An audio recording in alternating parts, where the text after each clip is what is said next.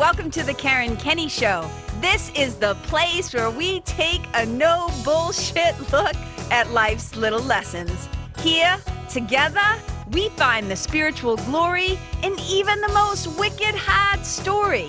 This is a journey from fear back to love and how we can find our greatest strength and happiness in some of the most unlikely places.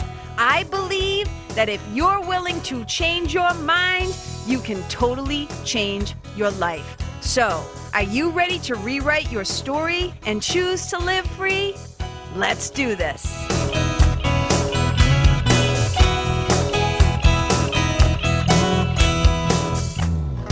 Hey, you guys, welcome to the Karen Kenny Show. I am so excited to talk to you guys tonight. And here's the thing. Here's what's wicked funny. I started to record another podcast, and then right in the middle of it, I was like, nope, I want to go talk about this instead. That's how my spiritual team works. And I just take, instructions. I follow the guidance as it comes down. But here's what I'm going to do. I'm actually probably going to combine these two. I think that's kind of the solution of where I'm going to go with this. So today's title, here's what we're talking about today. Slowing down the asshole reflex. Slowing down the a-hole reflex. Oh my God, it's so good. And here's the thing.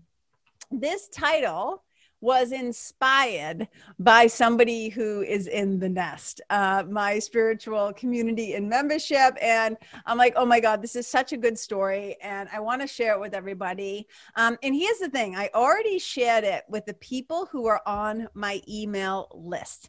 So if you are not on my email list, I just want to encourage you guys. It's wicked easy to do. If you want to stay in touch and get weekly inspiration, if you want to get these podcasts dropped right into your inbox on Thursday mornings, you can just go sign up. It's simply KarenKenny.com/sign up. It's wicked easy. So if you go and do that, then you too will be able to get things like goodness delivered right into your inbox. Otherwise, here's what this is all about. So one of the members of the nest, and I totally got their permission to share this story, by the way. Everything that happens in the nest stays in the nest, but this was something that we both agreed would be maybe helpful for other people, and I wanted to share it. So when I say slowing down the a-hole reflex, what I'm talking about is the way that we often react to other people, circumstances, and things in our lives, right? Being able to slow down, what I'm really saying is our reactions. So here's a little story. So I'm going to read it directly from this just because it's not my story to tell. It's somebody else's story. And I never want to misspeak or whatever.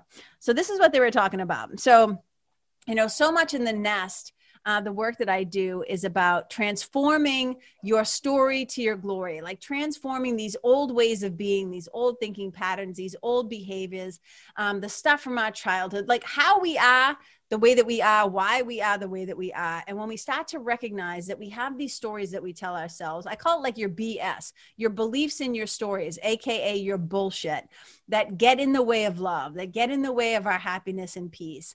And when we start to kind of recognize these patterns of behavior in ourselves, and they're often the ways that in the beginning kept us safe, but now in its own way, they keep us stuck or suffering, right? So we start to have this realization that something needs to shift, something needs to change. And so often, though, when we're trying to uncondition ourselves, especially you guys, if we've been around for a long time, like me, right? I'm 52. It's it took a certain amount of thinking, behaving, believing, conditioning, whatever, for me to be who I am. And a lot of spiritual work isn't about becoming good or becoming more kind or becoming anything. It's really about letting all the stuff that blocks the truth of you, which is you are compassionate, you are good, you are kind, you are lovable and loving, and you are worthy.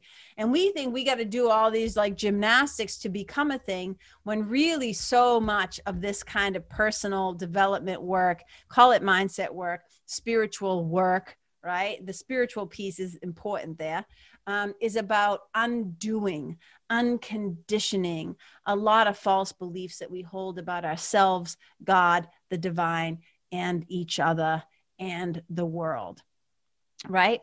So in the nest, we end up talking a lot about transformation and tools of transformation and tools that we put in the spiritual toolkit.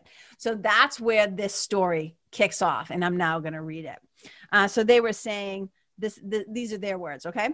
Transformation is slow. And I think for me anyways, it can be like watching paint dry some days. And I wonder, is it happening? And how will I know? So yesterday I'm at this nursery buying plants and flowers, and I decide to bring my son, who can be a handful, and he wants to be helpful. And well, you know, he's ADHD and we don't medicate on the weekends. So he's 120% him. And I'm watching him and I'm answering his questions and taking plants out of my cart that we don't really need, that he thought we needed. So he's put in the cart, and I'm looking for my stuff all at the same time. So I don't find a plant I'm looking for. And I ask a woman at the front desk if they have these certain ferns. And she says, yes. And she tells me, you must have missed them. Look again. It's a short response, but she's probably right. There's a big chance I missed them. So I go back and I do find them. And when I check out, she says to me, see what happens when you actually look? And for some reason, I'm hit with laughter. So I laugh to her and I say, you're right. And this is a miracle, because the old me would have ripped her not just one new a-hole, but 3. But in a split second, I see my son and realize that her day is likely going to be less rewarding than mine will be. And it was easy to give her what she needed and to not care. So I know it's working. Giving myself more grace is giving me so much more grace for others. And it's like a bank to draw from. When I heard this story, when she was talking about this in the nest, I said to her, oh my God, can I please share this?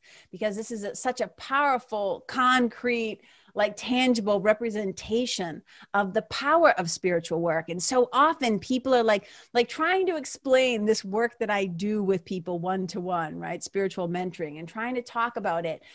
It can seem so intangible. So I love these kinds of stories because it helps me to explain the power of when we actually do spiritual work, when we take a moral inventory, when we take a look at ourselves and the choice